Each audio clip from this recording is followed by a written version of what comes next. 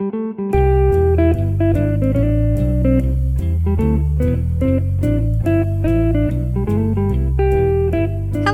to Ona, Ross, and Carrie, the show where we don't just report on fringe science, spirituality, claims of the paranormal. We take part ourselves. Yep, when they make the claims, we show up so you don't have to. I'm Ross Blotcher. And I'm Carrie Poppy. We're back at the Conscious Life Expo in our memories. Woohoo! To see a couple more talks, kind of the end of the line here. Yeah, I want to tell you the rest of Billy Carson's talk, and you've got a fun one to share with us.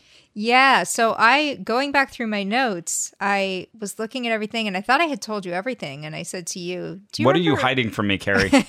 I said, do you remember Raven Shamballa? And you were like... I think I'd remember Raven Shamballa. Yeah, that's both exactly the kind of name I've heard 300 times here, and a name I'd remember. But it's so Raven. Yes. So we went back through our stuff. We're like, I don't think I told you about Raven Shamballa. I somehow skipped over this, which is wild when you think about the content of this talk. Sure. But everything just becomes... she just talks to God, I think was how you categorized that before. Exactly. Actually, in this case, it's gods, really. But okay, here we go. Yeah, who are these gods? Who are these gods and why should I believe them?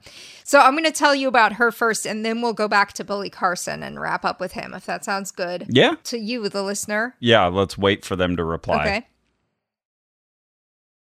Okay, good. All right. If you said no, I don't know, turn this off, I guess. Okay, so here's why I wanted to go to Raven's talk. First of all, it was called Learn the 100 Chakra System. Perfectly the type of title to trap one of us. Yeah, because usually you hear about the top 7, right? Your root chakra, your crown chakra. Heard of those. Yeah. The ones that are all in a line up the center of your body in drawings. And every now and then somebody has some additional chakra. Yeah, and usually it'll be on the order of, an extra 10. Yeah. But 100? Not like a baker's dozen or something. Yeah, this is super right. generous. So first of all, I want to know about that. Second, she closes off her bio real strong. So she says, Raven Shamballa is a master energy healer, a spiritual counselor, and senior yoga teacher for over 25 years. She has a unique perspective on psychological disorders and believes that clearing the energy body of discordant energy can heal most psychological ailments. Wow, big if true. Yeah, big if true. So I'm like, oh, this sounds important. So yeah, okay. Going back through this audio and these notes, I don't even know how much of the content I really caught in the moment because her presentation is so discursive. Oh. She just circles back to the same point, doesn't quite finish, goes somewhere else, comes back.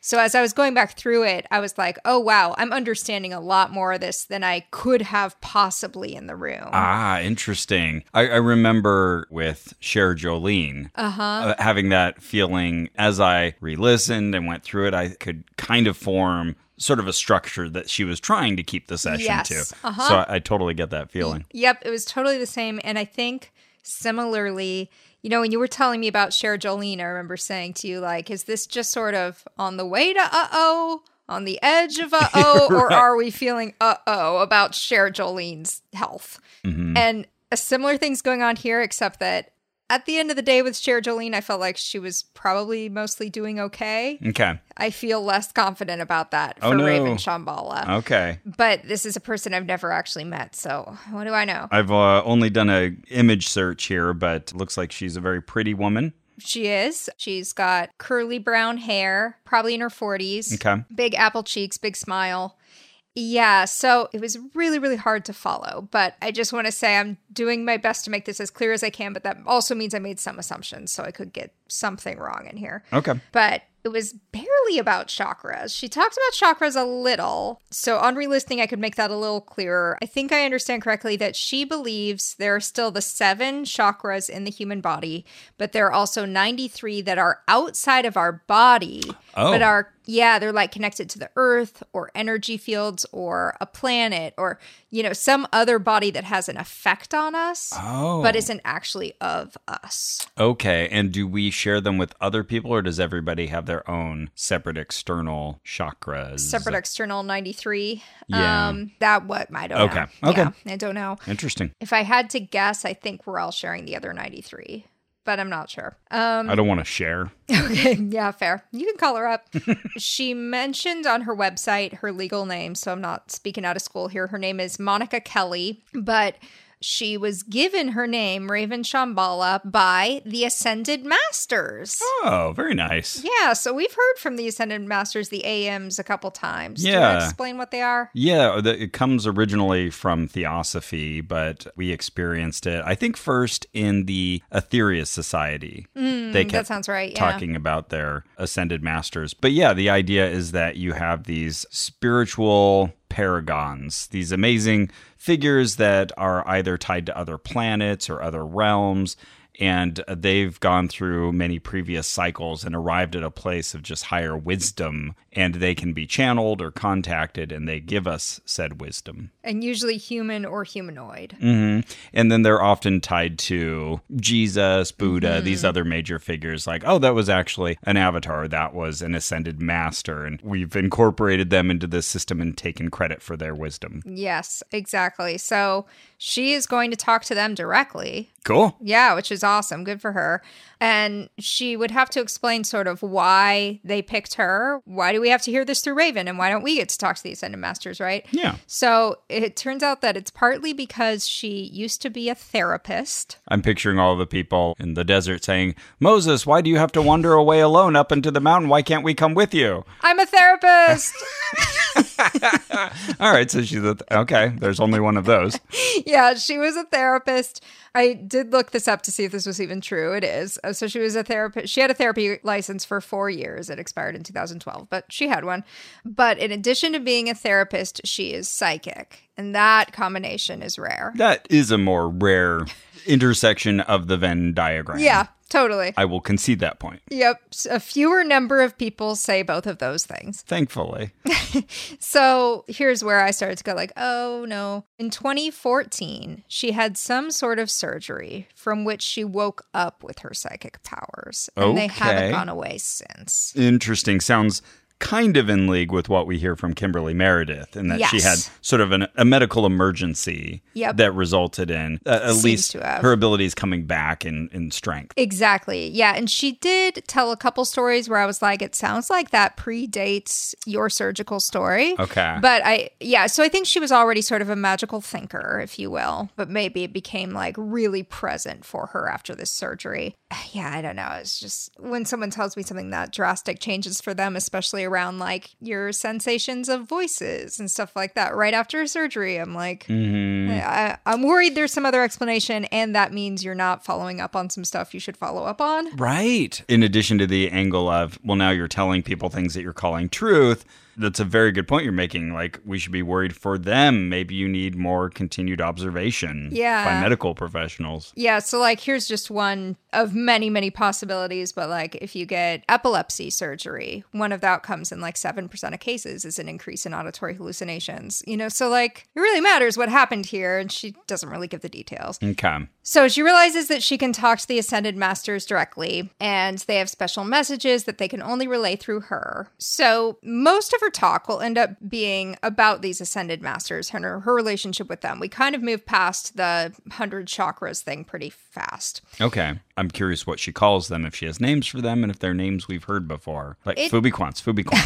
Good question. You know, it doesn't. She really talks about them in groups every time. Oh, okay. Because she's also going to tell us about the Guardians, but I'm getting ahead of myself. Okay. But in both cases, she just calls them the Ascended Masters, and they kind of speak with one voice, or they have a singular thing to tell her anyway. And then same with the Guardians. I hadn't really thought about it. Yeah, we're talking, they really work in plenum over there.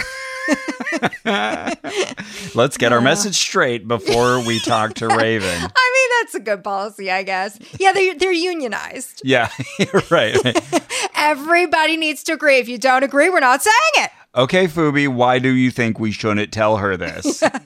Okay, well, we've heard Fubi out. How do you all feel? Yeah. Sorry, Fubi, I think you're overruled. Yeah, Fubi, well, it's your problem that you didn't express that in a clear way if everybody doesn't agree with you, isn't it? For anybody who hasn't been on our Ekankar journey, one of our favorite Ascended Master-like characters from Ekankar is an entity named Fubiquans. That we're pretty sure this one guy made up. Good old Paul Twitchell. Paul Twitchell. Okay, so in Raven's theology, the Ascended Masters are keepers of humanity specifically, not any other beings on Earth. So they protect us, but they wouldn't be concerned about Ellen, my lap here, my dog. Sorry, porpoises. Yeah, they're assigned to us. Okay. So they chose Raven specifically because they want her to deliver their messages to humanity and to clear out our karma for us, which sounds very Christ-like to me. Clear out our karma for us. Okay, yeah, kind of a redemptive thing. Yeah, Act. but they specifically told her that she could clear karma for humanity. What's in it for them? God, I mean, yeah, why does God pull that whole thing in the Bible? Yeah. If you want to forgive everybody, go ahead. You're right. Nothing's stopping you. But there's a rule. Someone has to die. Oh, who made the rule? Oh, me. Well, I did. I did. Can you change the rule? I don't want to. I want to kill somebody. Yeah. So bizarre. Put it on the shelf. Okay, so when she first heard from the Masters, they said, "We're aware of who you are. We do have messages we'd like to give to the human race, and we'd like to interact with you." And then she's like, and that was it. Then they went away, and they went away for a long time. Something about the whole story, I was like, oh, this all really happened for you. And it all sounds like voices, and oh, this isn't fun to listen to. Yeah. And you have to hope that the people around you are sort of processing it the same way. But I'm looking at other people, and they're going like, wow, yeah, uh-huh. That's always such an odd reality check when you do have these thoughts about what the person is saying and kind of expect the audience just to be with you and then realize, oh, no, I'm the only one at this conference for my purpose. Yep, totally. And then also, I don't feel eager to be like, look at this lady who's probably not well. You know, like that feels shitty, but it's like you've already sort of removed yourself from the private sphere, but putting yourself here and wanting us to talk about you. And now we are. Yeah, it's such an uncomfortable position. We haven't been left with a socially graceful way to broach that topic. Yeah. Okay, so the Ascended Masters have told Raven that they're going to help her get a book deal. Oh, that's nice. Yeah. They've got some Phoebe, strings. do you agree? Can we give her a book deal? Okay. Yeah, I know someone at Penguin. So basically, the Ascended Masters have guaranteed her a book deal. She says this in like this, it's kind of heartbreaking. Like she was like, so it's coming. It hasn't come yet, but it's coming. They promised it's going to sell so well that she's going to be able to start her own religious commune made of tiny houses. My first thought is, I need to buy her book then. It's like, no, I don't need to buy her book. But well, don't worry, you can't yet. Yeah. Because it's not published. She hasn't gotten a book deal. But it's going to do so well. Yeah. But COVID slowed that down. So that's why she hasn't been able to get the book deal yet. Okay. But she will be able to. And then she's going to start her religious commune made of tiny houses. And she's already signing people up for her religious commune downstairs. Okay. She has a few other irons in the fire that have been waylaid by COVID. She mentions that she's writing at least one other book because she keeps mentioning different titles of different books with different topics. And then she also says, and I have to overhaul my website. That's going to look a lot better in a month. And then I went back in a month. It was the same. And it was just a lot of relatable shit, right? We're all like, if I say this out loud, it's going to motivate me to do it. And then I'll get it done. And totally relatable. That. Totally get it. Totally been there. Totally am there. And you're adding this other layer, though, of like, and the masters are going to get me there. So now I'm seeing your human frailty and going like, well, there was the test and we didn't pass. Right. This is something you're just a lady. Potentially falsifiable. Yeah. And yet I would fully assume that if she never gets her book deal, which, I think the odds are probably good. There's a lot of books from people like her out in the world. I wish her luck. But if she doesn't, I'm sure that would not be seen as disconfirmation. Right. But they promised. So she's already started a nonprofit, she says, for the religious commune. And then she interrupts herself and says, which is not a cult. It's not a cult. Why did you have to say it's not a cult? It's not a cult. But the website isn't up yet and the book isn't out yet, but it's all going to happen. And then she said, it's going to happen in my lifetime. It's going to happen in my lifetime. That's all I know. I don't know exactly when, but I'm building my not a cult. I'm going to publish my book. Did she actually say I'm going to build my not a cult? No, not literally. Where's it going to be located, did she say? Oh, good question. She said a big plot of land, but I don't know if she said where. But it's got to be on a big plot of land, so good call on that. Okay. Okay, so she answered one of my questions before I asked it. I was thinking like, so are the Ascended Masters only talking to you, or, all the other people who claim to talk to them, are they talking to them also? Yeah. So she did mention at least one other spiritual luminary who talks to them. Okay. And her name is Lori Toye, Loritoye.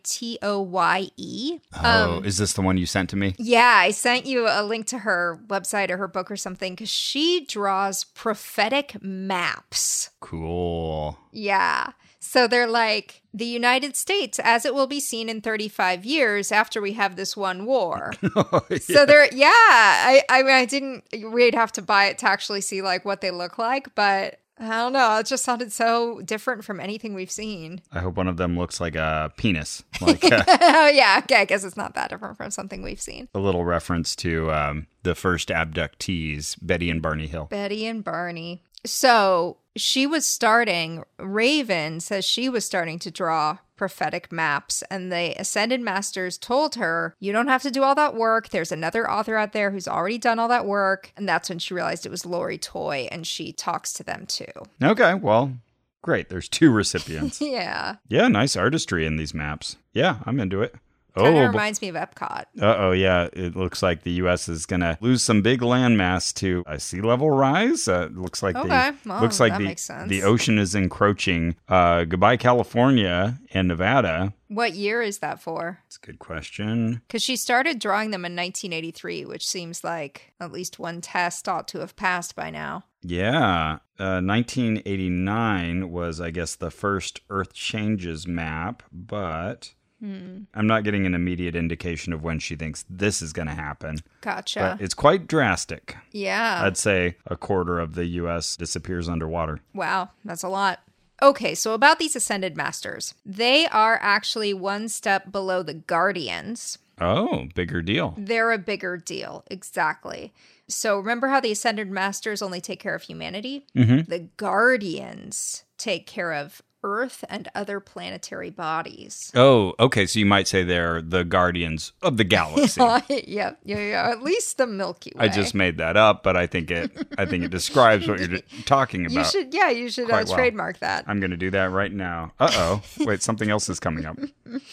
Here's what's wild, though. The Guardians, who are bigger than the Ascended Masters, they will not talk to the Ascended Masters, but they will talk to Raven. Okay. So she's a bigger deal than like all these Ascended Masters, which presumably includes like Jesus. Yeah. Yeah. She's bigger than Jesus. Mm-hmm. Okay. Poor lady. Yeah. One time she was hanging out with the Ascended Masters in the Heavenly Realms, and they were like, what? You talk to the Guardians? We don't even get to talk to the Guardians. Wow. Yeah.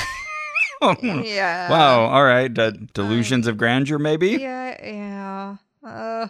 So the Guardians, the bosses of the Ascended Masters, they're caretakers of Gaia, Mother Earth, other planetary systems. They don't talk to any other humans, as far as I can tell. So that's just Raven, I think. Not even Lori Toye. Right. I think that's right. Oh, and the Ascended Masters are very tall. They're like 6 to 8 feet. As you may know. I didn't know that. Oh, I'm sorry. 6 to 7 feet. All Pardon me. So normal tall. Yeah. But the Guardians are 10 to 20 feet tall. That is considerably taller. Mm-hmm. They are present in every natural disaster. They fight off evil spirits, especially during things like hurricanes. Good. I mean, does that mean they stop the hurricanes? No, because they've been lying down on the job. They're not able to stop things. They're just strong and able to fight things. Well, imagine how much worse it could have been if they weren't there to fight off the evil spirits in the hurricanes. Right, exactly. Okay. So sometimes she'll ask them, like, how many Guardians were in that hurricane I saw on TV? And they'll say, 2, because that's like a big one. So they had to send a couple to really hold it back. Okay. And so she asked the Guardians, well, why are you guys talking to me? Because, the Ascended Masters, they picked her because she's a therapist and a psychic. Why are the Guardians picking her and none of the rest of humanity? No. Right. And it was because she's a therapist and an energy healer. And they happened to pass through her office while she was doing therapy one day. And they listened to her doing therapy. And they realized that humans are suffering badly. Because she was such a good therapist. Okay. Her clients were, really sharing their grief. Okay. And they were like, oh shit, humans suffer really badly. we better step in and help her cure humanity's suffering. Got it. But we'll let the Ascended Masters handle the book deal. Right. So she can get enough followers to her website. They can handle that too. Yeah. All right. I mean, because... I don't know, history is contingent and weird. The same woman could have 50,000 followers in an alternate timeline. And I wonder what that ratio is of people who have these same ideas and thoughts and just don't quite catch on. And those that we've all heard of who become household names, or yours and my household names. Yeah. Maybe a slightly different level of obscurity. But I just wonder what that ratio is. Is it 12-1?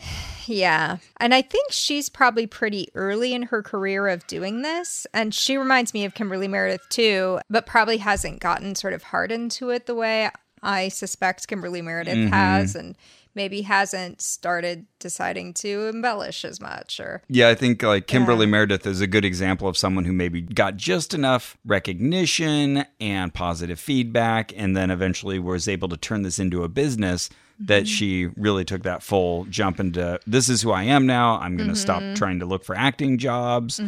That's an interesting threshold to me. Yeah, to me also the aspect of, I don't think very many of these people are entirely lying. I think that's quite rare. But I think a lot of them start out with something that's very, very real, and then they're willing to tell little white lies all around it to support it and sort of make it stronger, stronger, stronger. Right. I feel like Raven is probably still in an area where she's being mostly completely sincere. But who knows what even this looks like in a year. And I think there's an element of, I don't know, marketing savvy and just presentation. And some people just aren't able to pull together kind of a show that really grabs people. So that's interesting. Did you get the sense that anyone in the room, and about how many people were in the room?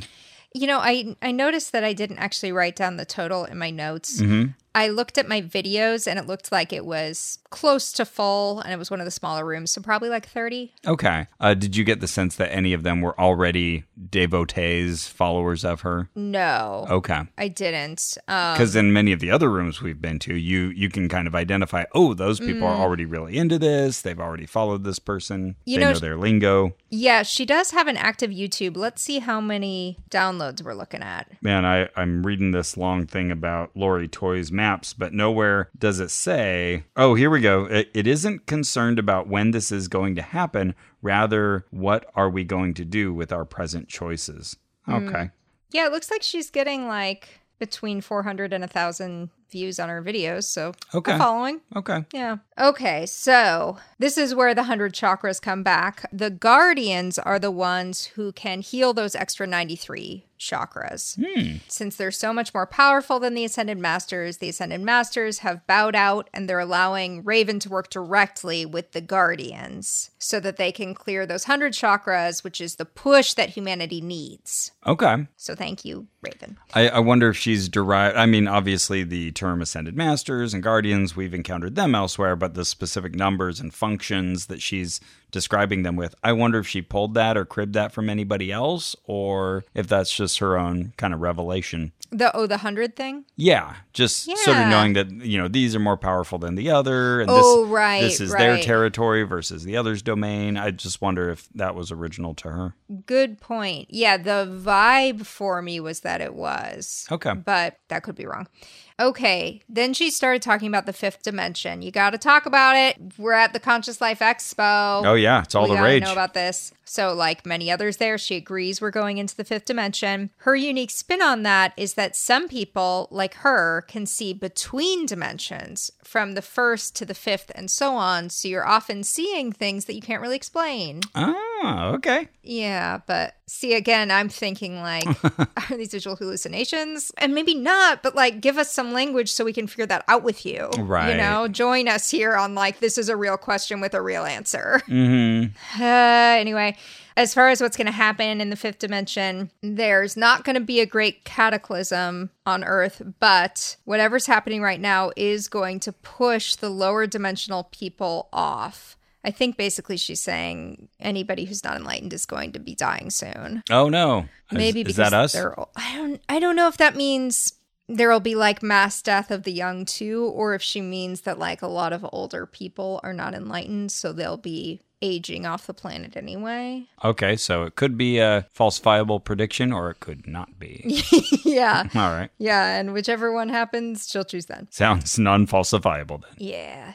Okay, last thing we did was we were all going to do a meditation, an enlightened meditation, where we clear the room of bad energy and help bring the world a little closer to the fifth dimension. So the way we did that was we all closed our eyes and pictured a lightning bolt in the center of the room, and she would go 1, 2, 3, flash! And then we were supposed to picture a lightning bolt there. Flash. Kind of fun. What's that? It'll save every one of us. It's from the Flash movie. Oh. Flash Gordon. Then we all breathed love in and out. You don't recognize the Flash music by Queen? Wait, I gotta play this for you real quick.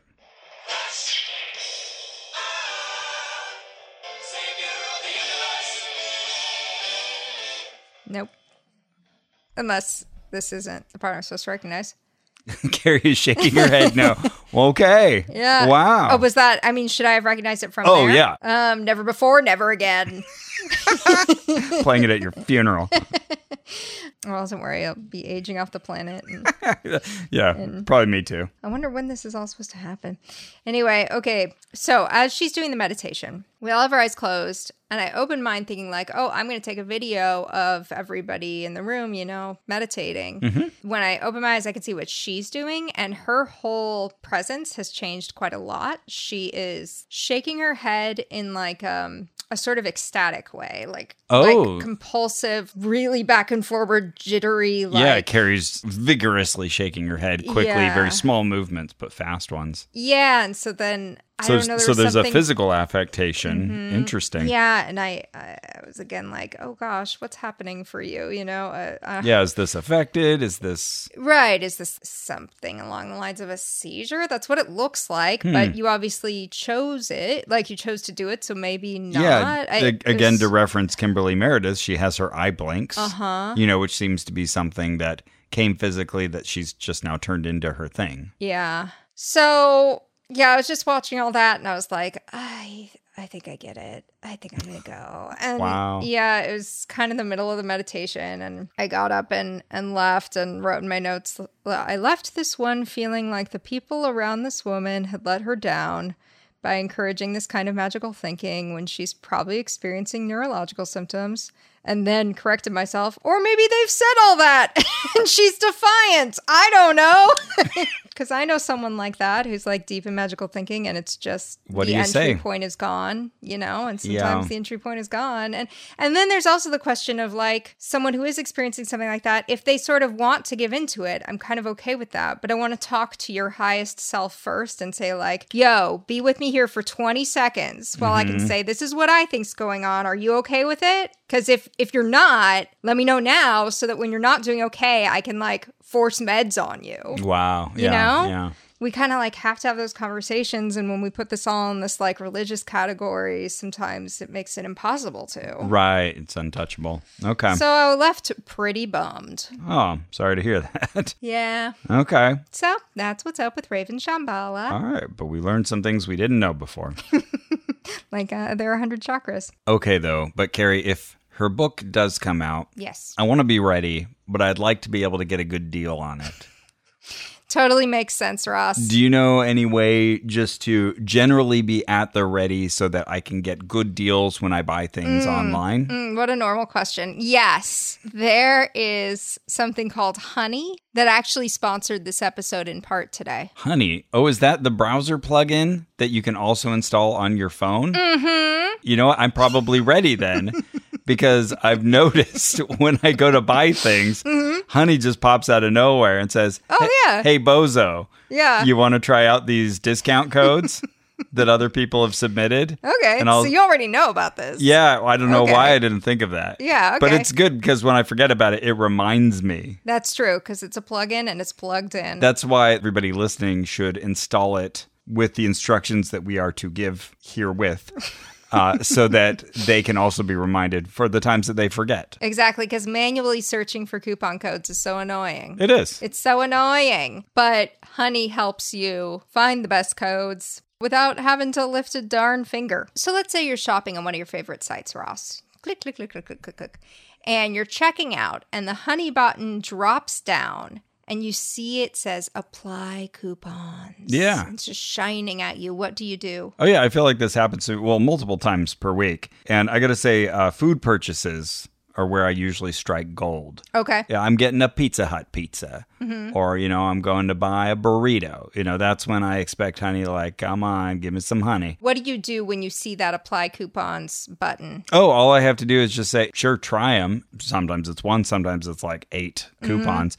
And it just sort of refreshes the page. And you just watch it, and it takes just a few seconds. Just a simple little click? I click once, and it does a bunch of stuff behind the scenes. And then you wait a few seconds, and Honey searches for coupons it can find for that site. That's a great way of describing it, yes. And then if Honey finds a working coupon, you'll watch the prices drop? Yes, ma'am, that is correct. Wow. That sounds like a good service. Yeah. So sometimes it'll tell me, hey, you just saved $3. And I'm like, well, thank you. And sometimes it'll say, you already have the best price. And I'll say, thank you. Because win-win. It's never, inconvenience the process. It doesn't throw me back to another window. I don't have to put in my credit card again or anything like that. Again, Honey's smart. It gets it. It knows when it has a code for me. It's like a good wedding coordinator. Knows what you need before you do. And otherwise, it's just in the background. That's a very current and relevant we all know. Analogy. We all know how it is. For me, I don't know about you. So if you don't already have Honey, you could be straight up missing out. It's literally free, and it installs in a few seconds. And by getting it, you'll be doing yourself a solid and supporting this podcast. So get Honey for free at joinhoney.com/oh-no. That's joinhoney.com/oh-no. But Ross, while we're chatting about services, yeah, did you notice when you entered this here apartment of mine that there was a big box? Yeah, I commented upon said box. It's behind me right now. Yep. I can tell what it says because I'm using remote viewing. Okay. Trove. Oh, that is so close. So it's like, that is so close. It's like a treasure trove. Hold on, wait. Oh, I want to give it to you. Cove. Oh, no, I'm sure about the ove part. What's really wild about this is you could just think about which advertisers advertise on our podcast that rhyme with what you're saying, and that would probably help you a bunch. I'm going to cheat and look behind me. Oh, Grove, of course. Yes, Grove. It is a subscription box service, and I genuinely use it, and you genuinely almost fall over it because I didn't unpack it. But I've received Grove boxes myself, and yeah, they do a good job of filling the box, and I appreciate that. Yes. Because when you get the package, and it's like you open up the big package, and there's a tiny little box inside of the big box, and then you just tons of plastic air bubble filled crap. Anyways, when Grove sends it to you, they find a box that fits the stuff that goes in it, and they tightly pack it like they're all Tetris players. Yeah. It's all done very well, so there's not extra stuff. And then they're really good at cultivating products that are, a step above the norm as far as ecological sustainability goes. Yeah, they care about the planet. Yeah. And they've got a mission to reduce the plastic. Like, they already use very little plastic, but they're getting to zero plastic, and they're doing it systematically, and they let you know in updates. It's really cool. Yeah. I get all our toilet paper, for example, on it. Great. Because then I just know I won't be like, shit, we need toilet paper. And obviously we're running out right now to get it, because that's the thing. You will buy whatever is the nearest one to you. Right. So instead, I just have it coming on a schedule. And I also get a lot of very good smelling shampoos there. And I often get told how nice my hair smells. Hey, nice. Yeah, thank By you. Drew? Drew and occasionally someone else. And that's a great thing. Like you said, you can have boxes automatically filled, so they just know when you need stuff and they send it. Or you can take control and kind of let them know what you want and when. Oh, yeah. Like my toilet paper is every other month, but my shampoo and conditioner are every month. You can set it up like that. So you don't just have to be like, well, I guess I'm getting Q-tips every month now. But they also won't do that thing where they just send you like 2 items and then another 2 items and then 3 items. Right. They want to make sure that you're ordering enough stuff to group together, and then they incentivize you by giving you free shipping if it's over a certain amount. I really appreciate that. So join over 2 million households already shopping sustainably at Grove. Go to grove.com/oh-no today to get a free gift set worth up to $50 with your first order. Plus, shipping is fast and free. So get started right now at grove.com/oh-no. Grove.com/oh-no.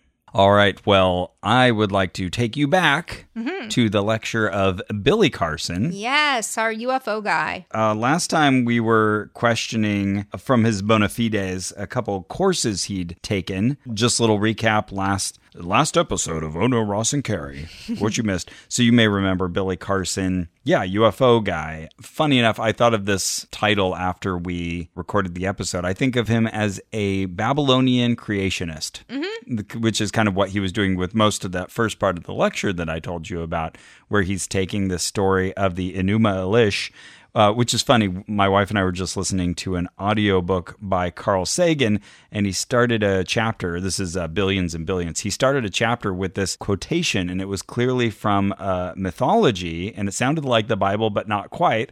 And I was like, wait a second, is this the Babylonian Enuma Elish? And then he said that after the quote, like, Enuma Elish. Oh, okay. Or whoever was reading it, wasn't Carl Sagan. Anyways, then I felt really spiffy that I recognized nice. this Babylonian creation myth. Funny coincidence, synchronicity, that we happen to be listening to a book that quoted it. Anyways, now that you remember who he is and that he has a very interesting take on astronomical phenomena, one thing... Two suns and all that. One thing that we mentioned was that he had claimed to have both a Harvard and MIT certificate. Oh, were they certificates in both cases? Certainly in the Harvard one, so I'll read that one first because I have it in front of me.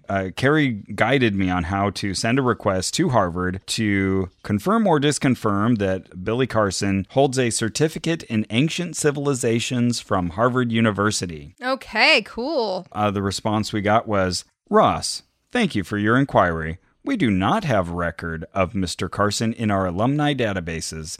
The certificate may, however, have been offered by one of Harvard's schools, in which case we would not be able to access the records without knowing which school the certificate was from. Okay. All right.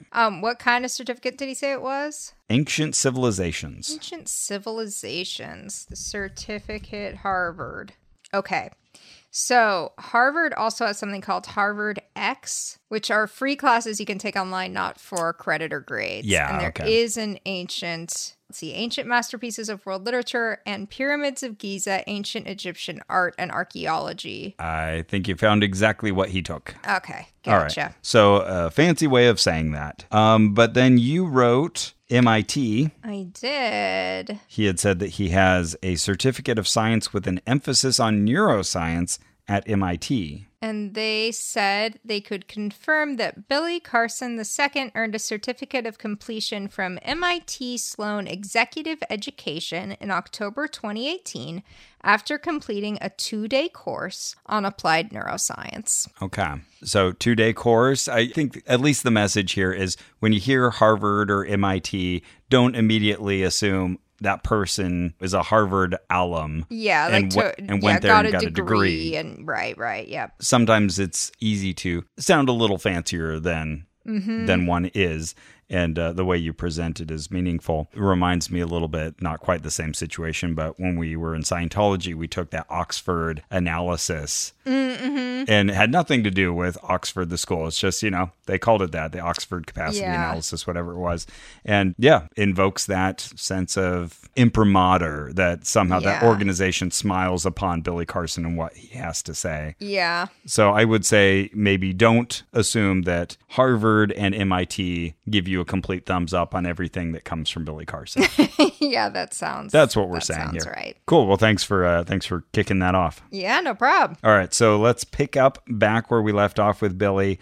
I had just told you about the upset EGG, the slaves on Mars, and how they had come to the Earth. And they had taken some of our women. Okay.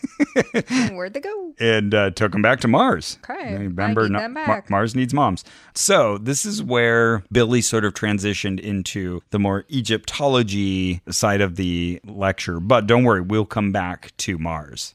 We're not done with Mars yet. And not only did he want to talk about Egypt, but he wanted to talk about Thoth. A.k.a. Thoth or Thoth. Thoth, the Egyptian god. But Billy, in his history, has tied Thoth in with other characters. Specifically, well, he says that Thoth was an Atlantean priest king. So that's cool. Is that news? I don't know much about. Well, just tying an Egyptian figure to Atlantis. Oh, yeah. Touche. Already, makes sort of a connection across mythologies. Right, like when they say Buddha and Jesus hung out. Do they? Yeah. Oh, if you never heard people say that? Well, I mean, they were in different eras, but right. But certainly they've said that Jesus traveled to the east. Oh, yeah, I've heard literally Buddha and Jesus hung out. Okay. Which, what do you mean? Sure, yeah. What do you mean? Huh, okay. Yeah, anyway. Anything's possible. So Thoth is also the son of Enki and the brother of Marduk. So that's now tying him to this Babylonian mythology. Okay. And so to further that connection, Billy lets us know that Marduk is just another name for Amun-Ra, who is another Egyptian figure. Okay. And who is evil, whereas Thoth is nice and kind, as Billy said.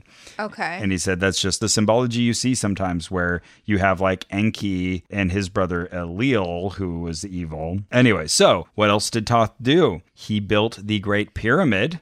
Oh. So that was by him. himself? He oversaw it, I guess. Okay. Like you would say Ramses built a pyramid or something. Okay, yeah. But Thoth, he said, built the Great Pyramid, the really important one. But if you had to guess, Carrie, how long would you imagine that Thoth was a ruler in Egypt? Or Kem. Kem was, of course, the name of Egypt. Okay. Well, I immediately got a 9 in my head, so I'm going to say 999 years. Ooh, that would be very impressive. But he ruled over the land of Kem for 14,000 years. Oh, wow. Damn, I should have gone 9,000. This isn't just Billy speaking. This is from the Egyptian Book of the Dead. And also comes... That's what Billy says? Yes. Okay, got it. Yeah, correct. According to Billy, this is not just Billy. Yes, good distinction there. That is not me saying it's not just Billy. It's Billy saying it's not just Billy. It's just Billy saying it's not just Billy.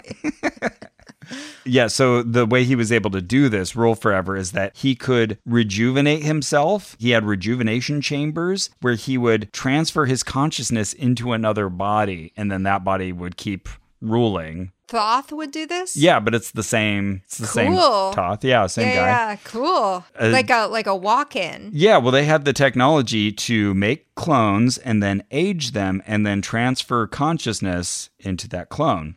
Ah. And so, okay. So this knowledge is not only, and again, it's not just Billy saying this. This was also encoded, this knowledge, in a work written by Thoth. This is Billy saying this is not just Billy saying this. Yes, please just assume all that at this point.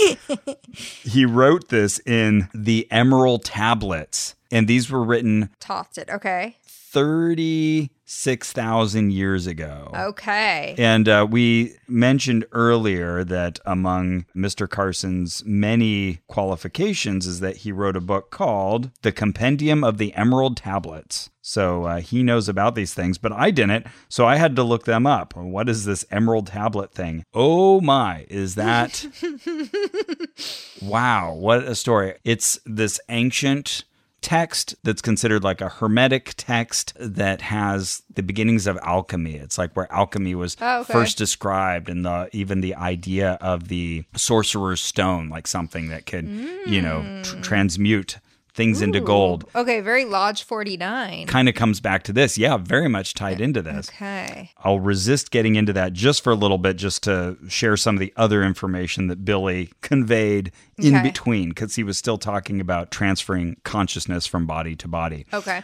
Oh boy. So Billy was also saying that DARPA has read his book. And we've talked about DARPA. That's that defense research agency that has come up with things like, the internet. Yeah, big deal. Yeah. And he said, DARPA has read my book. Everyone who works there? And DARPA, if you're listening, give us a call. And yeah. Who do we email to verify that? And they're already doing this whole transferring of consciousness thing. And he mentions the Avatar project. And I think, is he confusing the movie Avatar? Because he's describing like they have soldiers connect to operating field robots and controlling them remotely. And I thought, I don't think this is happening. But so I looked it up. Okay. And sure enough, there was a news item that $7 million, which when you think about it, isn't that much, has been invested in researching human-robot interactions. And yeah, sure enough, the idea is that as a human soldier, you can remotely control a drone or maybe like a physical robot. But Billy's talking about this as if it's a reality and as like there's this soul connection or something. Okay. It's like, oh, Billy, you really run with things. Yeah, this reminds me of the guy who was talking about the Neuralink, which is a real thing, but then he was painting it as a much more dire reality, a more widespread, and has these big implications it doesn't have. Yeah, that seems really common here. And then you have to wonder, like, well, for you, why did they even release a press release about that? If it's such a catastrophic, big secret thing they're doing, why are they just downplaying it a bit and then releasing a press release? Why? Keep your secrets, Gov. Right. Yeah, but all he needs is just the shred of like, oh, it's out there, it's happening, and now I can say anything I want about its implications and how much it's been implemented. So then he mentions the 2045 project, and I already kind of recognize the year. I have an association here. And he says, so Ray Kurzweil, out of Russia. I'm like, he's not Russian, but yeah, I'm listening. Yeah, he's American, isn't he? Yeah. Yeah, okay. So I tried to figure out why did Billy get this idea that somehow this was coming out of Russia. And there was a news article maybe 10 years ago about one of the oligarchs or somebody in Russia wanting to hold a conference or give lots of money towards this. But anyways, he was saying that at some point, estimated like 2010, we'd be able to transfer the consciousness of a monkey into a computer. And Billy just said, yeah, I assume we've done this by now. And moves on. I don't assume that. You know what? But I'd like to hang out with that computer. This is all technology we have, Carrie. You can turn a skin cell into a group of stem cells and then clone yourself at any age and transfer your consciousness into it. Do it! And data storage used to be the limitation here. That was the only thing keeping us from doing it. But now we have DNA hard drives, and Microsoft created the first one. So we have the needed storage capacity. So again, I looked this up. Did Microsoft make a DNA hard drive? Okay, kind of, yeah. Yes, they did a proof that you could encode information into genetic code and then get a reader to pick it up later. So yeah, proof of concept, very cool. But do we have DNA hard drives? No, that's not a thing yet. But someone's Uncle Frank read that and then wrote a blog. And Billy really ran with it. And here he said that a gram of DNA can hold 435 petabytes of data. A petabyte? I've never heard of that. You've heard of your kilobytes, your megabytes, gigabytes. Terabytes. Yeah, terabytes. So a terabyte is 1,024 gigabytes, and then a petabyte is 1,024 terabytes. Where's this 24 part coming from? It's binary, so powers of 2. And one just happens to be 1,024, so close enough. Technically, I should say tebibytes. I will avoid a big, long conversation about the slightly different naming convention which does exist. Don't do it, Ross. Don't do it. But what's a petabyte again? A petabyte is 1,024 terabytes. Oh, wow. Yeah, huge amount of information. So he says 435 petabytes in 1 gram of DNA. So I looked this up and I saw the figure 215 petabytes cited a few places, but apparently there's a theoretical limit in a gram of DNA of 455 exabytes, and exabytes are 1,024 petabytes. So I'll allow Billy that one. Okay. But that doesn't mean you can go buy a DNA drive and transfer everything you've ever created into a gram of DNA. I'm impressed that you could follow the claim, check the claim, and dispute the claim. I'm still on step 1. But okay, got it. Oh, Billy drops these things so quickly. Then his takeaway is, transferring consciousness, it's not hard to do anymore. Okay. Yes, it is hard to do. Nobody's done it. I'm listening. He's not the only one saying this, Ross. It's not just him saying this. My goodness. It's just him saying that. It's not just him saying it. Correct. Okay, so let's talk a little bit more about Thoth and the Emerald Tablet. So again, let's. Again, Thoth, a.k.a. Atlantean Priest King, a.k.a. Re, the son of Enki, famed from Babylonian myth. He is also a master of arts and sciences. Wow, that's 2 heavy-hitting things to be an expert in. He was also the ruler of 3 worlds. 3 worlds at once, Carrie. Wow, yeah. Busy guy. He's also referred to as Trismegistus. Okay, well, that's a mistake. Why? It's impossible to say. Yeah, and I very well could be pronouncing that wrong, but Trismegistus? Yeah, Trismegistus, and I recognized this term, and I was like, oh, what is that? And so I looked it up. It's the syncretic combination of the Greek Hermes and Egyptian Thoth. So Billy wasn't the first to conflate him with other figures. Okay. Too many of the ancients, they kind of saw them as being parallel characters and said, your Greek Hermes is very much like our Egyptian Thoth. Let's call these the same. And so they were sort of combined into this one character, Trismegistus, who is the one who is claimed to have written the Emerald Tablet. Well, now that makes sense because Trismegistus does sound like 5 8th graders trying to name their lab group and being like, well, your name's Tristan, but your name's Mikey, but your name's Gina, but your name's Stacy. Oh, what about Trismegistus? So apparently it just means the thrice great. And I read a few different explanations for why that name would have come about. But apparently in one of the inscriptions, someone had written like, great, great, great. And then he got named the thrice great. Oh, wow. Trismegistus. Ridiculous what things stick. Right? Okay. Trismegistus. So now that we know this figure, we can keep calling him Thoth. Oh, also the embodiment of the universal mind. So many titles for this. Oh my God. Amazing figure who ruled for 14,000 years. And now I'm wondering, why did he stop ruling? If he could just keep making new copies of himself. And he was like the ultimate human mind or whatever. Yeah. What put an end to him. Who took over? Oh, I'm sure Billy could tell us a story about that. Is Billy in charge now? Oh, boy. So I should say, as far as I could tell, the Emerald Tablet does not come from 36,000 years ago. Okay. It is most likely written in the 800s. Oh, okay. By an Islamic author, and then it got perpetuated and became a big thing, but it claims to be more ancient than that, as many old texts do. So the Emerald Tablet isn't that long of a document, but here is the Emerald Tablet as translated by Isaac Newton, because he devoted quite a bit of time to analyzing this, because he was quite interested in alchemy. "'Tis true without lying, certain and most true, that which is below is like that which is above, and that which is above is like that which is below, to do the miracles of only one thing." I'll pull aside here for a second to say you probably recognize that. Sure. As above, so below. That comes from the Emerald Tablets. Oh, okay. It goes on. "And as all things have been and arose from one by the meditation of one, so all things have their birth from this one thing by adaptation.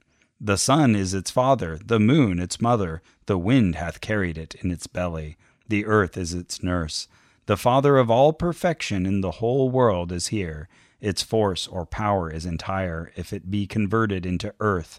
Separate thou the earth from the fire, the subtle from the gross, sweetly with great industry. It ascends from the earth to the heaven, and again it descends to the earth, and receives the force of things superior and inferior. By this means you shall have the glory of the whole world, and thereby all obscurity shall fly from you. Its force is above all force, for it vanquishes every subtle thing and penetrates every solid thing. So was the world created. From this are and do come admirable adaptations, whereof the means or process is here in this. Hence I am called Hermes Trismegist, having the 3 parts of the philosophy of the whole world. That which I have said of the operation of the sun is accomplished and ended." Well done. Pretty. Yeah, good job, Isaac Newton. Also, guess what you get when you cross Isaac Newton and Billy Carson? Billy Newton. Applethought. That's pretty good. Oh, I like it. Thank Apple you. thought. Yeah. Thank you. That's wonderful. Thank you. But yeah, I was really pleased to learn about the Emerald tablets or tablet because now I think I'll recognize them anywhere. In fact, I've been watching the Netflix series Dark, which is in German, and it's kind of like a Stranger Things for Germans. And it has references to the Emerald tablets, and it's tied into the whole time travel plot. So yeah, I'm super excited to go back to that now. Oh, cool. All right, so Trismegistus, Thoth, whatever you want to call him, he was told by his father to go to the land of Chem, Egypt, after the flood. So there was a flood. The Babylonians agree. That was real. And the waters were still subsiding at the point. Okay. But he was supposed to find the temple and rebuild civilization. Wow. So he descends down to the ancient temple, which probably involves steps that go down. And I guess had to go through the water. It was beneath the ship, according to the text. And then people come out to attack him. He's not going to get very far down there if he doesn't. Does he have like air with him? Scuba gear or something? Scuba gear. Oh, that's got to be this is old something hat I'm not supposed to be technology. thinking about. Okay. Because as Billy tells us, none of this technology is new. Like the things that we're discovering now, they think it's new. They think they're fancy. They think they've discovered stuff. No, all of this was known before. We're just rediscovering these ancient pieces of knowledge. So I'm sure he had some special underwater breathing apparatus. Anyway, so what I'm mystified... But what mystifies me is that when he goes under the temple, people come out to attack him.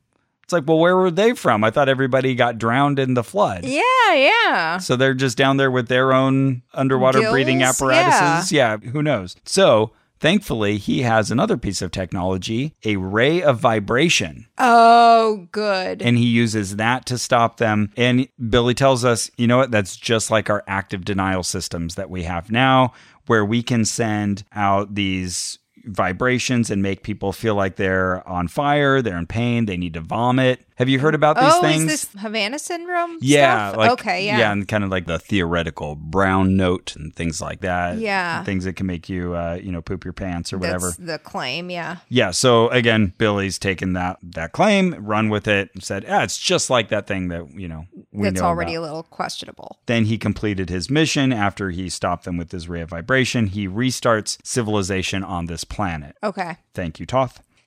Thank you. So then Billy shows us a little personal connection to this space. He said, here's me. And he shows a picture of himself inside the king's chamber in the Great Pyramid. Let me show you this.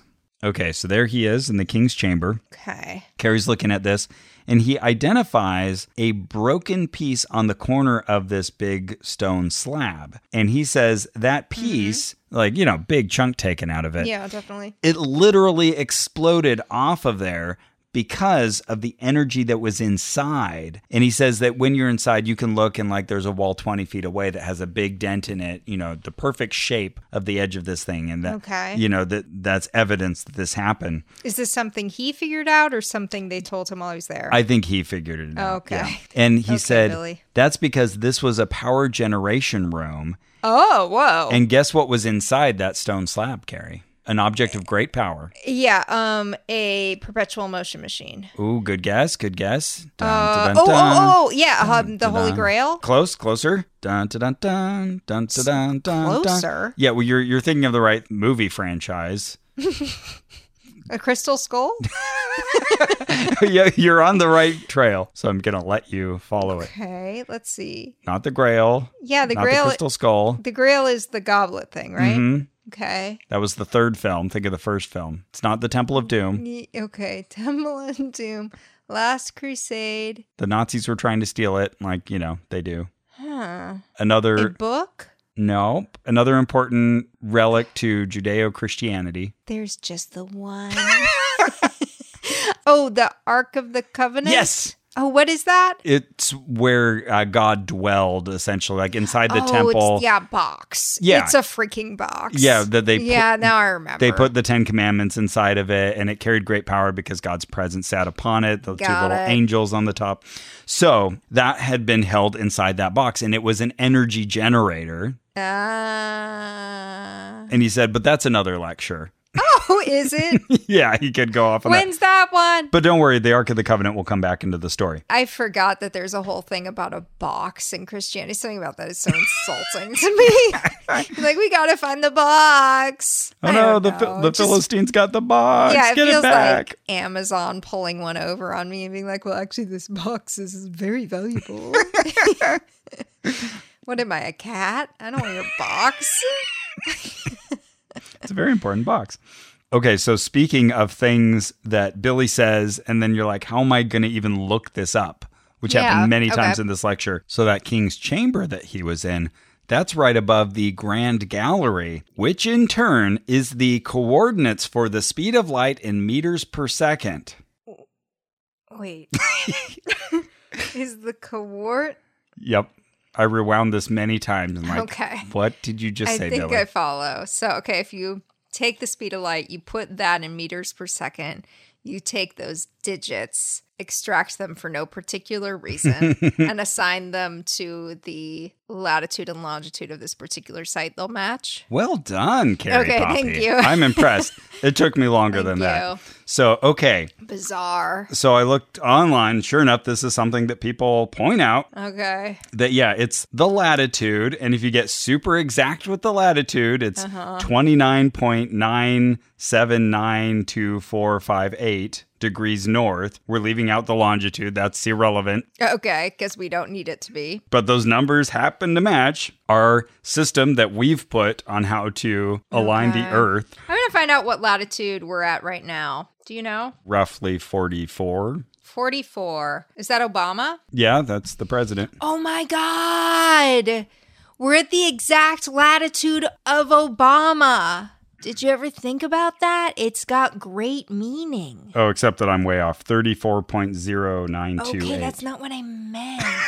34 point what? 0928 degrees. But you could end that number anywhere, depending on how specific you wanted to be. Totally. Okay, but 3409. I thought we were way higher on the globe than we are. Oh my gosh, 3409 is a band from Toronto, Canada. Wow. Who refused to conform to one genre, but instead authentically experiment in all sound classes. Whoa. But it's like he just says that without providing the context or explaining it. And when you look at it, you're like, oh, that is so random. Yes. Totally. But he tried to make a case out of this. He said, this goes to show you that they had the metric system. We didn't come up with it. Oh. This was an ancient... Does this go to show you that? This goes to show you that. Okay. But yeah, all of this is so arbitrary because the speed of light also is, meters per second. So you're matching these numbers and then working so hard to go backwards and somehow make those ancient measurement systems. Right. So it's roughly 3 times as many feet. And then you said, well, maybe if we use meters, well... Mm-hmm. But he's just getting started. Oh, no. So the Great Pyramid is a multifunctional stone computer. Okay. Okay, sorry. I know all those words separately, but together it's really tough. Okay, the Great Pyramid is a something stone computer? Multifunctional stone computer. Well, all computers are, okay. A multifunctional stone computer. Okay, and who is using it, and are they pressing keys on it? Maybe it'll help if I just give some of the stats he started sharing. Okay. So, for example, the Great Pyramid can calculate the tropical year because the length of one of the side is 931 pyramid inches, or... What? Okay, I'm just going with it. Okay. Which I guess calculates to 365.25 cubits, which is the number of days in the year. Now, a couple issues there, and maybe I transcribed some of this wrong, but those are kind of the numbers and vaguely the terms he was throwing out. But already I'm thinking, okay, but cubits were from the elbow to the hand, as we will talk about quite a bit in the Ark series. Yeah. Not the Ark of the Covenant, the other Ark. And I guess there was a semi-standardized Egyptian cubit, but still, it's just like we're shifting modes of measurement. Right. And we're converting one into the other. Right, exactly. And until then we have something. when it fits, I can't do anything with it. Right. So, okay, cool. We have encoded the number of days in the year, including that sort of like quarter day. And then he gives this other measurement and says, if you divide that by 100, that's 365. And I'm thinking, well, why do you divide by 100? Yeah, why? Okay, here's another one. He says, the mean distance to the sun. Oh my goodness. I'm not even sure. It was just like a string of words, but like the height of the pyramid times 10 to the ninth power. Again, why are you multiplying it by that? Yeah. Represents the mean orbit of the Earth around the sun. So they knew what an astronomical unit was, the roughly 93 million miles from the Earth to the sun. And what were they doing knowing that in ancient times? I don't think that is proof that they knew that in ancient times. Yeah, Billy's forgetting an important thing, which is he already knew the number or someone he's cribbing from, and they worked backwards to find this after they already knew the foregone conclusion, which makes it sound a lot like the Bible code or something like that, where, ooh, I have this and I have this. Ooh, if I divide by 100 here, or if I multiply this by 10 to the ninth power, I get this thing. If I add and subtract over and over, I get back to where I started. Yeah. Oh, yeah. Another passageway multiplies out again with like this 10 to the 7th this time or something like that. Now you get the distance to the moon. That was great. So from this, he took that they had technology like satellites or spaceships. And he said, what? Why? Because how else could they know the distance to the moon? Sure. So that they could put it into this building plan. And that's what he believes happened, is that they had an ancient computer. They knew all these figures and they said like, hey, we want to encode like, these 20 pieces of information. And they fed it into the computer, and then the computer spit out these building plans. And that's how they created the pyramids.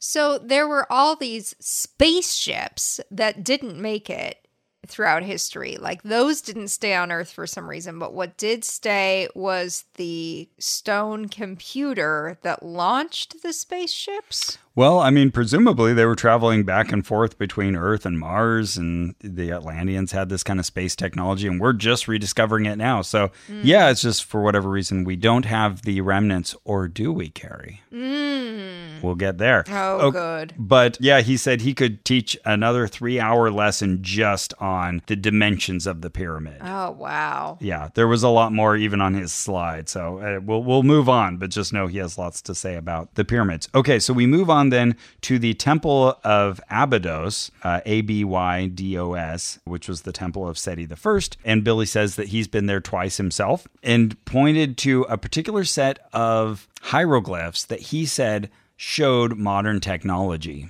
Let me show these to you. All right, now I'm going to zoom in so you can't see his little overlay. But we're looking at this object here, this object right below it, and this one down here, and this one over here. So there we go. Those are some hieroglyphs. Do they look like anything in particular to you? So it looks to me like one of those craft workers bench things where little shapes are cut out so that I can put tools in the shapes. Oh, okay. And they'll stay put. Yeah, these are, bas-relief sculptures. Yep. As far as like what shape they remind me of? Nothing's jumping out at you. I mean, the bottom one kind of reminds me of the Ark. I can see that, sort of the outline shape of the hole, maybe. Yeah. Okay. So I would have looked at this one here and maybe thought, I could see how someone would call that a UFO. The one in the middle. I thought I wasn't counting that for some reason. That reminds me of a fish. Oh, okay. Then Billy shows us kind of what he thinks all of these are referring to. Oh, wow. Okay. So the UFO one, what I would have said, it does have kind of a fin on it. And he says, oh, well, clearly that's like a helicopter? Like a single engine plane. Okay. Yeah, this one up here, this he calls a helicopter. I have a hard time seeing that. Wow. This one up top, this is a tank, clearly. Okay. I can't remember what this one down here was. But anyways, yeah, he feels that on this one column, these are clearly like depictions of this advanced technology that they had that just happens to look like our helicopters, tanks, and single-engine planes of today. Also, I should have mentioned about the pyramids. He also wanted us to know he's not saying that all pyramids were built by aliens. Okay, not all. They taught these people how to build them. Okay. And then as time went on, you have other Egyptian rulers who are building their own, but the stones got smaller, the construction is less sophisticated, so knowledge was being lost over the years. Okay. Well, now he feels very grounded, very reasonable. Yeah. They didn't build all of the pyramids. Okay. Okay. Fair enough. So then he starts showing us some other things around the solar system. In Mars, you may remember a specific face that shows up in the Cydonia region. Oh, yes. Yes, the face on Mars. The face on Mars. It's a pretty cool little trick of the eye. Yeah, in the right lighting and with a low enough resolution camera, like, the first bypass that we had decades ago. Yep. Looks like a face. Looks like a face, which has more to do with my eyes and brain than anything to do with Mars. Yeah, no acknowledgement from Billy that there have been more recent, more detailed photos that show, trick of the eyes. It looks very much like a natural formation. I was evolved to want to see faces as often as possible. And so we're still very much in the face on Mars is very real. We're going to learn his name in just a little bit, who the face is of. Oh, yeah, that's kind of exciting. Cool to know. But first, Hank. First, he wanted to show us these mounds in Avebury in the United Kingdom. There's this place called Avebury. And once I looked this up after he had briefly shown a slide and mentioned it, then I remembered having seen this before. So apparently, if you take the Cydonia region in Mars and you overlay it with this complex of mounds and roads connecting them in Avebury in the UK, they overlap in a really interesting way. And who knows how they've scaled this to match, but sure enough, there's a round shape here where there's a round shape here. And there's a line in the dirt here where there's a road here. And Italy looks like a boot. Yeah. So, sure enough, if you find enough random shapes, sometimes they'll line up on top of each other. Okay. It looks pretty cool the way it's presented, but he's clearly run with this and believes it was all intentional. Yeah, Avebury. So Avebury. And then just put in Cydonia, Cydonia. Boy, I'm not even really won over by this. Oh, okay. I'm seeing two that are a better comparison. The overlaid now. Maps, yeah. Yeah, okay. Kind of cool. Still not feeling anything. Okay. I'm certainly not feeling awe. I'm feeling my pareidolia has Activated. been called upon to. Okay. Right, exactly. So then he shares a photo of another place called Deir Allah in Jordan. And it has another face that you can see from the sky that looks kind of like the face of an African man. So Billy tells us who this man is who's on Mars and also in Deir Allah. It is an Anunnaki named Alalu. Alalu. Yeah. Okay. So now whenever you see the face on Mars, you can be like, Alalu. Oh, okay. Alalu. What's up? And I got to say, Cool name. Every time I would look up one of these things, Billy wasn't the only one saying it. So somebody else had like an Angel Fire website, where they had written this out. He's not the only one saying it. And he'd collected it and just added it to his bank of knowledge. So these things are out there at least. When I would look it up, it wasn't just completely like he fabricated it on the spot. He found at least one other person who thought that. Exactly. So Alalu was able to escape. He was one of those people who wanted to leave Mars. He got to Earth. He challenged Anu for the kingship, and Anu defeated him. But in the process, while they were fighting naked, because that's how you do, Alalu bit off the testicles of Anu. Oh, that's dirty fighting. Yeah, so he got punished for that and killed. For the bites? For biting off the testicles of his opponent. Okay. And so he was buried, and apparently the face on Mars is sort of a grave marker for him. Or it's It's a monument to him. So that's his face. After he bit someone's testicles off. Yep. That's what happens. That's the most memorable part of that story. But yeah, he was trying to challenge Anu for the kingship. So whenever you see that, you can be like, that's a ball biter. Okay. Yep. Yeah. Wow. There's so many genitalia references in space. Who knew? There's Betty Hill's dick constellation. Yeah. There's the testicle biting face. And I'm out of my list. Yeah, but it's a good start. That's enough. All right, so... There's got to be some boobs in space, right? There's got to be. There's got to be boobs in space. Wouldn't that be amazing if there were a constellation that just really convincingly looked like a pair of boobs? Yeah. I feel like Libra's going to be the closest. Okay. Carrie's really thinking about this. She's picturing gotta it. be boobs in space. Boobs in space. Right? Oh, wait. Isn't there like a lady constellation? Cassiopeia? Yeah, I think there's a few. A few of them are people. I don't know. I'm so bad with constellations. Yeah, I'm not interested in them at all. My brain just doesn't want to hold on to that info. Okay, I'm just Googling boobs in space. Let's see what happens. Our search histories are the weirdest. Yeah, this isn't helping me. Space Boobs in Space is a movie. Yeah. Okay. All right, so we learned that Marduk, a.k.a. Amun-Ra, is actually mentioned in the Bible.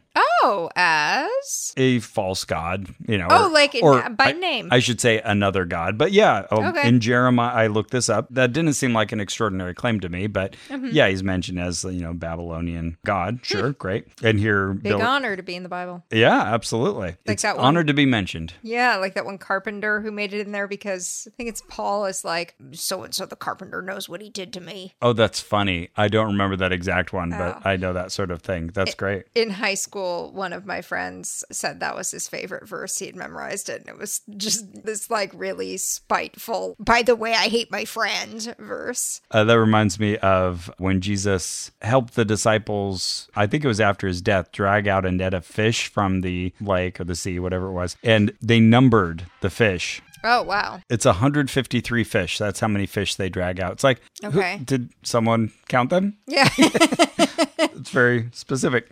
Billy was mentioning this because he was saying, this is important for people to know. Like, this is in the Bible too. We got to get the word out about this. People don't realize it's all right under your nose. So this leads him on to a line of information that I had a higher incidence of agreeing with.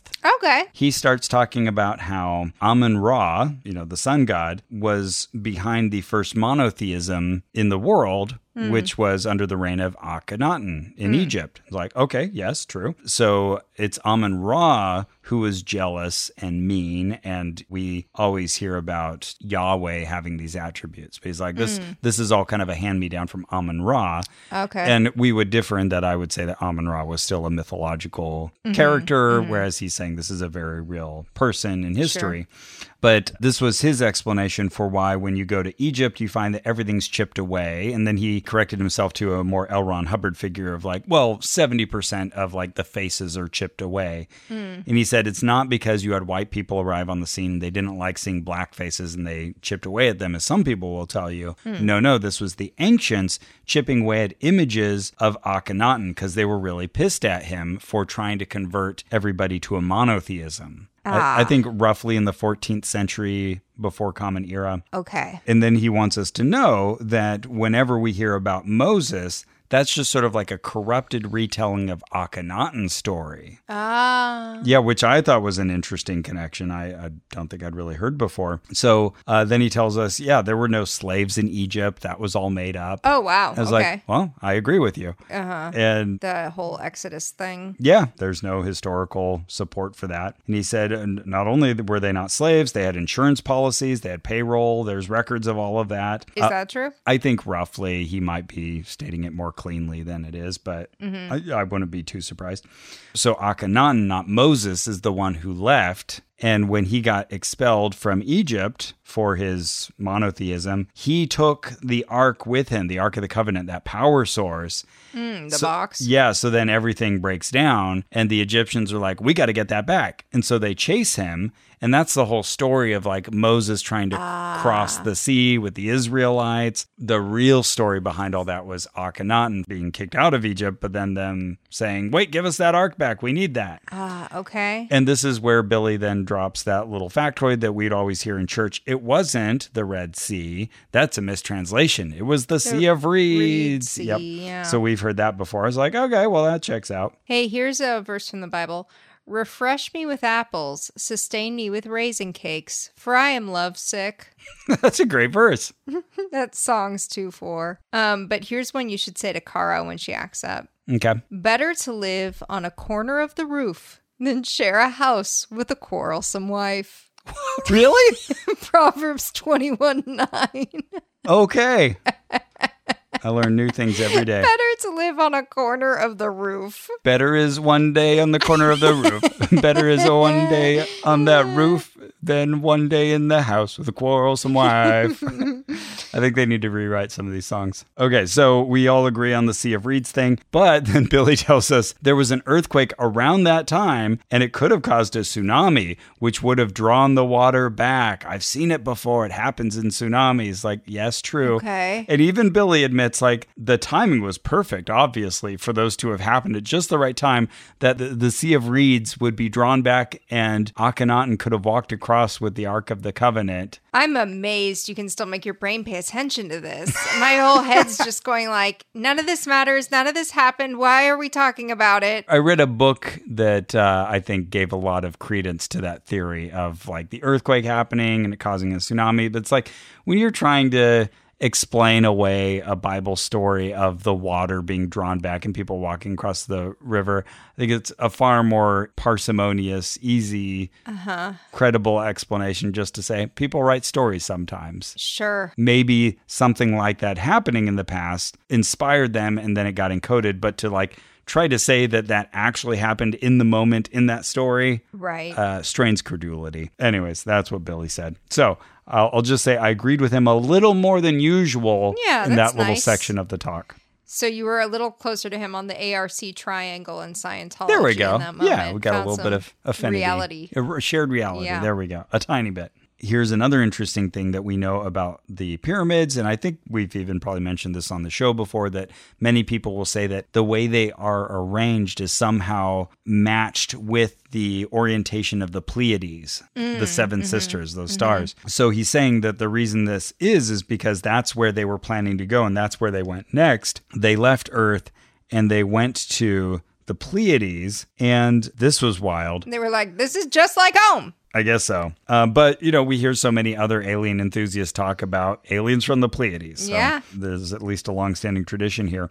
So then he was telling us about the Queen's Chamber interacted with the Nile that ran underneath, and with the granite that was there under the pyramid, the water created a physiostatic electricity, and they used that to extract hydrogen, because when we try to send information to other planets, we do it on the hydrogen frequency. I have no idea what that was all about. The hydrogen frequency? Yeah. That somehow that's like if we're sending communication to other planets, that's what we would use. Through hydrogen? I didn't even know how to look this up, so yeah. I'm just going to accept it as true. But the hydrogen frequency. So apparently, I guess the overall message here is that the Queen's Chamber under the pyramid was created as sort of a communication platform to keep communication alive with the Pleiades. Okay. Sort of Houston. Yeah, center. The base station, exactly. The base station, yeah. Here was another really interesting claim. He said he went to Australia and I've been there. Found Proto-Egyptian hieroglyphs there. Oh, okay. Did other people agree with him that that's what he was looking at? So I looked this one up, and sure enough, there is a location. They're referred to as the Gosford Glyphs. Okay. And I'd never heard of this before. That's familiar sounding, yeah. They're in Carryong, New South Wales. I may be saying that wrong. K-A-R-I-O-N-G. And he said it's kind of in the middle of nowhere. And I was reading other people talking about it, and they said that they struggled to find it and couldn't. So apparently it is kind of like in the bush, hard to find. But sure enough, there are a bunch of stone glyphs that look like Egyptian hieroglyphs. He told this whole story about these two brothers who died. One of the brothers died there, got bitten by a snake, and the other brother couldn't save him. And so he mummified. Is this in modern Ancient. This is like 4,000 years ago, I think he said. This is all over the place. Anyway, so he told this story about these Egyptians essentially who traveled to Australia, and then they left all these glyphs, and we have this record. And he even told us that the authenticity of these hieroglyphs as being like true Egyptian was authenticated by the Egyptian Board of Antiquities at the Cairo Museum. So I was like, wow, okay. So I tried looking that up. No. Not at all. Experts say not only is the dating wrong, this probably all appeared starting in the mid-70s, and there are observers... The mid-70s, like 1970s? Like, oh, no! This was a hoax. Like somebody was going out to this rock, and there are eyewitnesses that... It's like a crop circle. That they would... Exactly. That they would find this rock and occasionally new hieroglyphs would have been added, like someone was actively coming back. And they say this is not the way that Egyptian hieroglyphs were carved.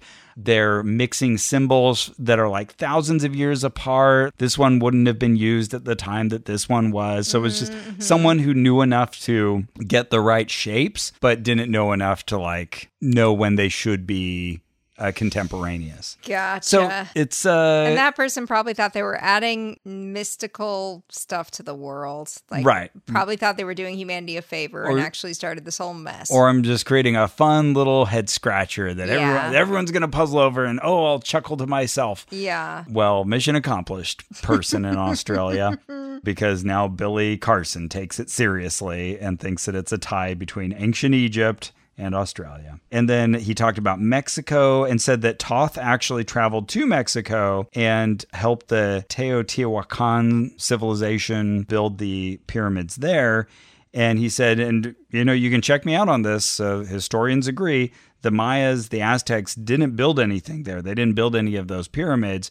They even believed that it was an earlier civilization that they called the Teotihuacans, which I, again, may be butchering there in the pronunciation.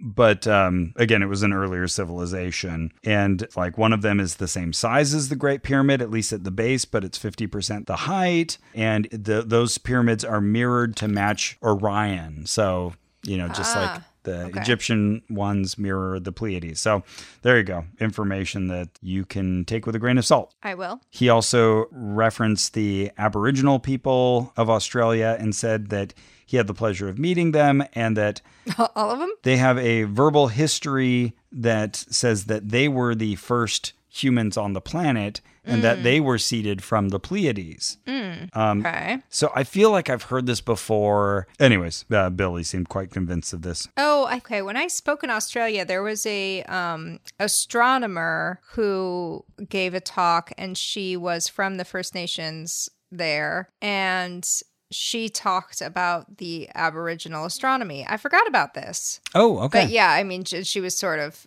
talking about like, well, here's what the actual science says, and here's probably where these myths developed and stuff. And gotcha. Yeah, I forgot about her. Cool. Yeah. He also claimed that there was a craft that crashed thousands of years ago into the Baltic Sea. And so he showed this kind of very rough image of it taken underwater and said, it kind of looks like the Millennium Falcon. I'm not saying it is the Millennium Falcon. That's the famous ship from Star Wars that Han Solo pilots.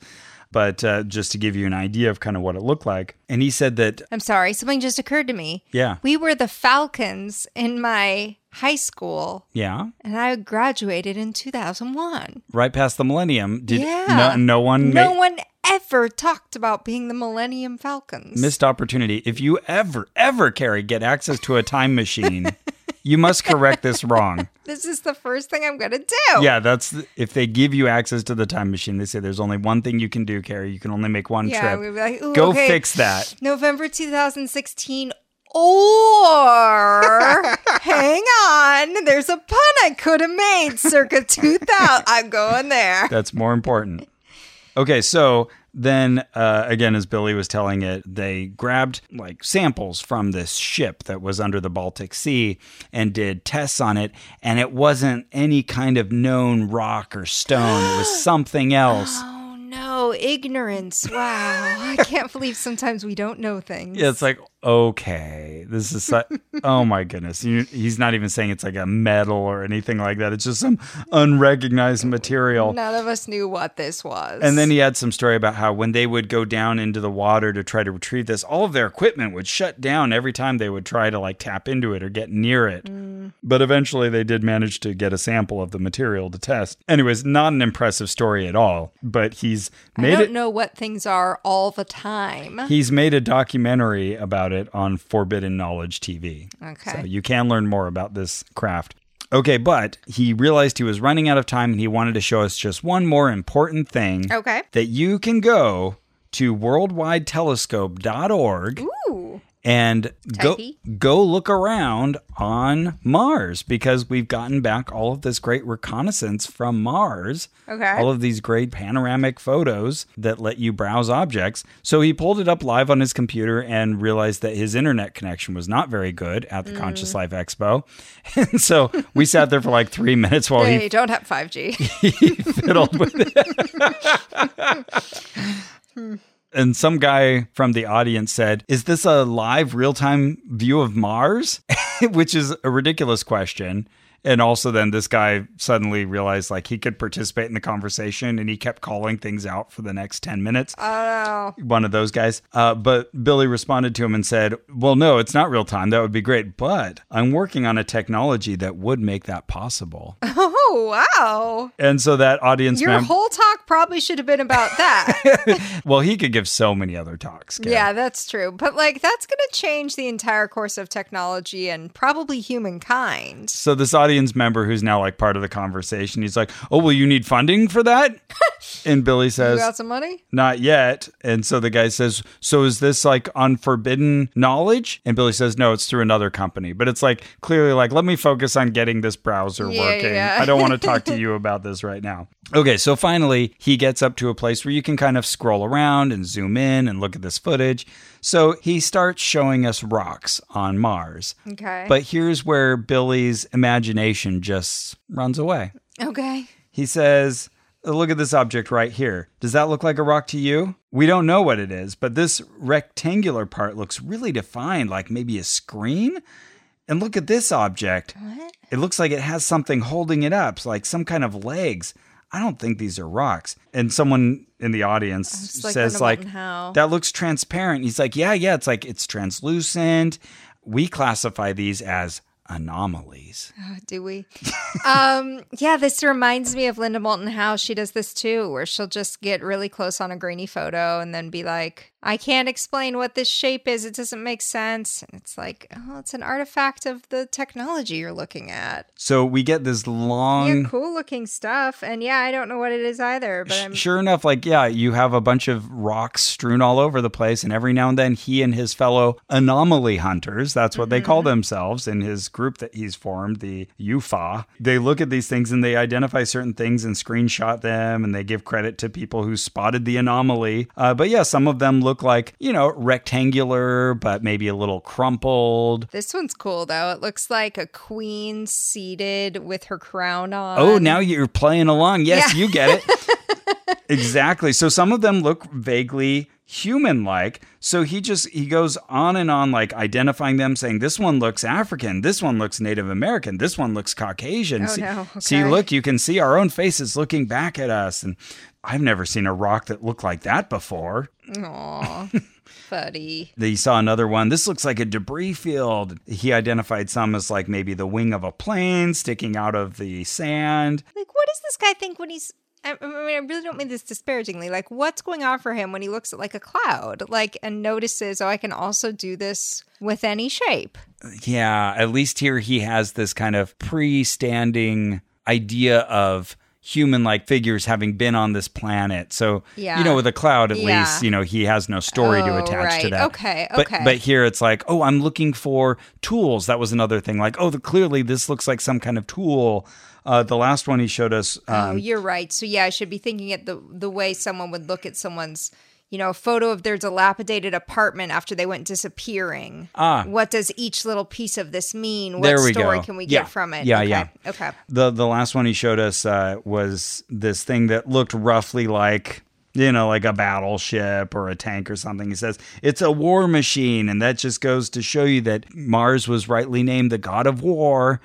Sure. Oh, Okay. Billy. To show. Another one looked like a statue, and he thought it might have some hieroglyphs on it. And, sure enough, when you hear that, you look at it, yeah, okay, I can. It looks like a gorilla to me, like a silverback gorilla. Oh, interesting. There are also only certain shapes the human eye will recognize as shapes. We got squiggles, we got boxes. Yeah, I forget what they're called. There's like the 10 or 15 shapes that are sort of like the smallest units the human eye will recognize as like different shapes. Oh, but I interesting. forget what they're called. I think it starts with an H. I was watching a TED Talk recently about Ramsey theory, and I hadn't heard this term before, but it's essentially, looking at laws of large numbers. If there's enough random input, we can be certain that we will find patterns, meaningful patterns, that they have to exist. It would be stranger if they weren't there.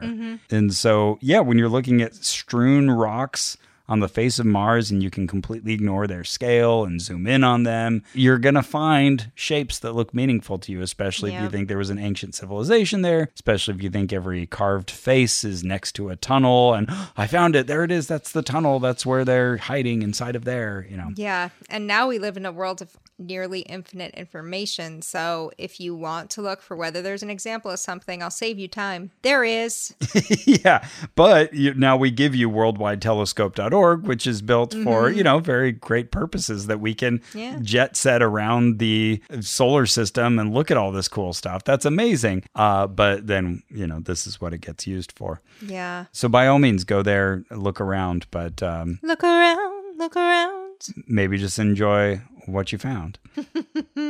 So then he realized that there had been a number flashing at him, and the number was 0. That he'd gone well past his time giving this lecture. But I was quite bowled over by everything Billy had to say. Cool. And he stepped out into the audience. And I couldn't get close to him because he had this flock of followers around him and people wanting to take pictures with him. And I kind of did that mental calculus, like, okay, if I got in the line and I stayed semi-aggressive, I could probably interact with him in 15 minutes. And instead, Let me touch the hem of your garment. Exactly. Which would have been great. But instead, I went to an infrared sauna to go run into my friend Carrie. Oh, excellent. And then join her for a Bashar lecture. Oh, boy. What a real day this was for us. Oh, no kidding. Yeah, some really heavy hitters. This talk with Billy came after I'd kind of grown disinterested with a couple talks. You were talking about leaving the Raven Shamballa talk, and I had been at a Whitley Strieber talk, and it was fine, but he had kind of promised all of this revolutionary new knowledge.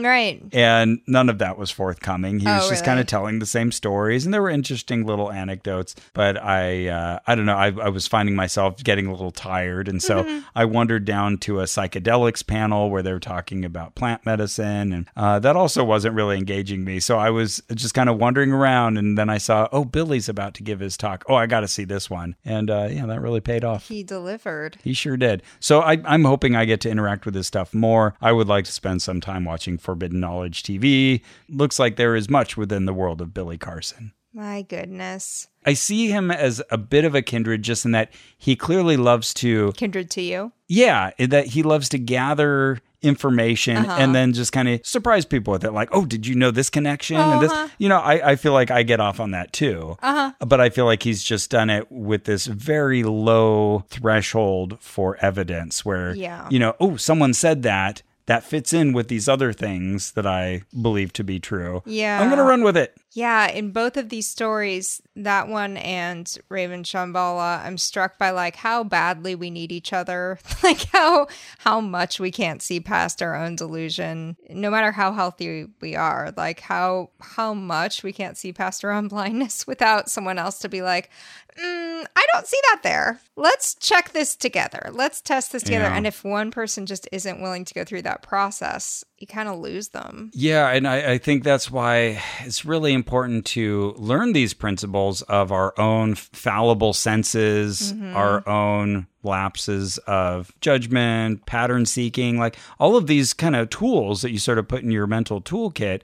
It's important to learn those before this sort of thing hits you. Yeah, because then it's a little too late, because not only have you already kind of formed your mind around this theory, but there's also this kind of, I wish there was a more delicate way to put it, but, face saving, sort of a cognitive dissonance of like, well, great, now I've put this out in the universe, it's associated with me, and for me to question it makes me look like an idiot. I've kind of owned this information. So I think it's sort of the natural response to sort of double down. Yeah. Yeah, I guess that's just yet another argument for education. Yeah. I was just talking to my friend C.A. Myersberg, who teaches at Harvard. I don't know if you've heard of it. But she teaches psychology there. And we were talking about how lovely it would be if when you're in high school, when they're teaching you like sex ed and how to brush your teeth and shit like that, if they could also be like, okay, now FYI, 1 in 100 of you will hear voices sometime in your lifetime. It's a really normal thing. Yep. It's so common. And in this room of, 2,000 kids, there's going to be like 20 of you this happens to. Mm-hmm. And here's what you do. And it's not a big deal. And it's coming out of these like different parts in your inner ear and your throat. Yes. And that's okay. It's not a big fucking deal. And we have a way to help you. Yeah. And or if you also heard things like sleep paralysis. Yes. Like, okay. Yep. I was just thinking that. Yeah, it's like 1 in 30 is going to experience that in their lifetime. So like, beware, okay, it may be coming. Yeah, it might happen to you. And guess what? It's not God visiting you. It's not the devil. Not the men in black. Yeah, this is what happens. Not the mad gasser of Mattoon. Because she was saying that she's only had sleep paralysis once. It's never happened to me, but she had it once. It was terrifying, and she remembered it. And then when she was not until she was in her graduate program, she heard about sleep paralysis and she was like, oh, that's what that was. And fortunately, she had filed it away as an anomaly instead of building some, personal theology around it. Right. So she was okay. But if she hadn't, she'd just be a totally different person with a totally like different career and more isolated from science and evidence. And I don't know if I've told this story on the podcast before, but I was talking to my brother-in-law at one point, and we were talking about all of this fun paranormal stuff and things that we've investigated for the podcast. And so I mentioned sleep paralysis, and I gave this description of what the classic profile looks like and how it's been interpreted over the years as being attributable to witches and hags or incubi or succubi and now aliens and men in black and government agents. And I was saying this to him, and then he said, well, that's okay. Well, that's interesting because I was once set upon at night by demonic influences, and it was while I was going to sleep, but Jesus came and he saved me. Mm-hmm. But even the order of operations in me saying what I said before he told his story, I could see him sort of haltingly, sort of as he was telling the story, thinking, oh, Ross just described exactly what I'm talking about. Huh. And if I had done all that after he had told his story, it would have had a completely different effect. Like, oh, look at you trying to explain this away. Yeah, totally possible. Now, if only he'd heard this 20 years earlier, then he might have had, and this I've heard from many people. I also don't get or haven't had a strong nighttime paralysis experience, but I've heard from many people who are aware of it, this feature of the human brain, and have said that it helped them. Like it was still terrifying, absolutely terrifying in the moment, but just knowing that was a phenomena helped them get through it. Oh my God, yeah, I would assume so. And then afterwards, they didn't see it as veridical, as like a real thing that happened. Right. Just like, wow, how interesting that I'm one of those percentage of people who just naturally experience this. Totally. So anyway, tell your kids about sleep paralysis. Tell your kids about voices. Before they go to bed. Now I lay me down to sleep. I don't have children, can you tell? I hope I don't see shadowy figures looming over me and sitting on my chest at night. It's one of those, like, I've never had it and I want to have it, but I'm sure as soon as I had it, I'd be like, well, I see why people say, no, Carrie, you don't want to have it. Right. I feel like a real jerk whining that I haven't experienced sleep paralysis, but I'm with you. Yeah. Too curious about it.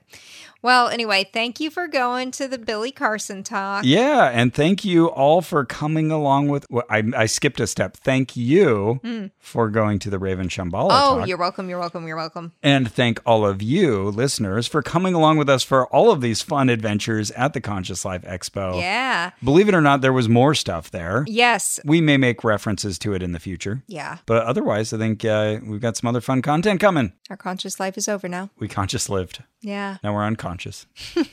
I still have to take those shrooms, too. Just sitting in my bedroom. Okay, let me know how that goes. Okay, well. Well, that's it for our show. Our theme music is by Brian Keith Dalton. This episode was edited by Ross Balcher. Our administrative manager is Ian Kramer. You can support this and all our investigations by going to MaximumFun.org/join. Yes, and thank you. Yes, and thank you. You can also support us by leaving a positive review, by telling a friend, spread the word, just like Billy Carson does about ancient Mesopotamian myths. Yeah, I mean, maybe check 1 or 2 things. Make sure that we're a real podcast before you tell other people about us. And remember. And one day I called out to the Guardians and I said, I'm willing to be a channel for you if you would like.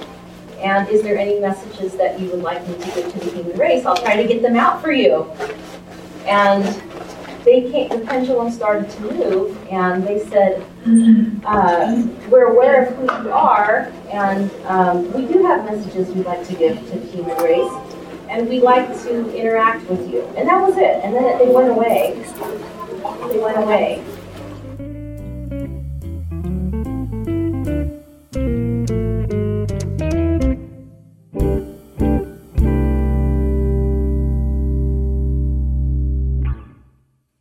Hi, I'm Jesse Thorne, America's radio sweetheart. And I'm Jordan Morris, boy detective. Our comedy podcast, Jordan Jesse Go, just celebrated its 15th anniversary. It was a couple months ago, but we forgot. Yeah, completely. Our silly show is 15 years old. That makes it old enough to get its learner's permit.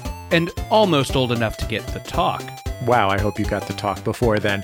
A lot of things have changed in 15 years. Our show's not one of them. We're never changing, and you can't make us. Jordan Jesse Go, the same forever at MaximumFun.org or wherever you get your podcasts. I'm going first. It's me, Jackie Cation. Man, she's always this bossy. Hi, I'm Lori Kilmartin. We're a bunch of stand-up comics, and we've been doing comedy like 60 years total with both of us, but we look amazing. And, working out. We drop every Monday on Max Fun, and it's called The Jackie and Lori Show, and you could listen to it and learn about comedy and learn about anger management and all the things. And Jackie is married but childless, and I'm unmarried but childful. So together we make one complete woman. Is that just what that one's gonna end? Yeah. And we try to make Kyle laugh just like that and say, oh my God, every episode. It's a good job. The Jackie and Lori Show, Mondays, only on Maximum Fun. MaximumFun.org. Comedy and culture. Artist owned. Audience supported.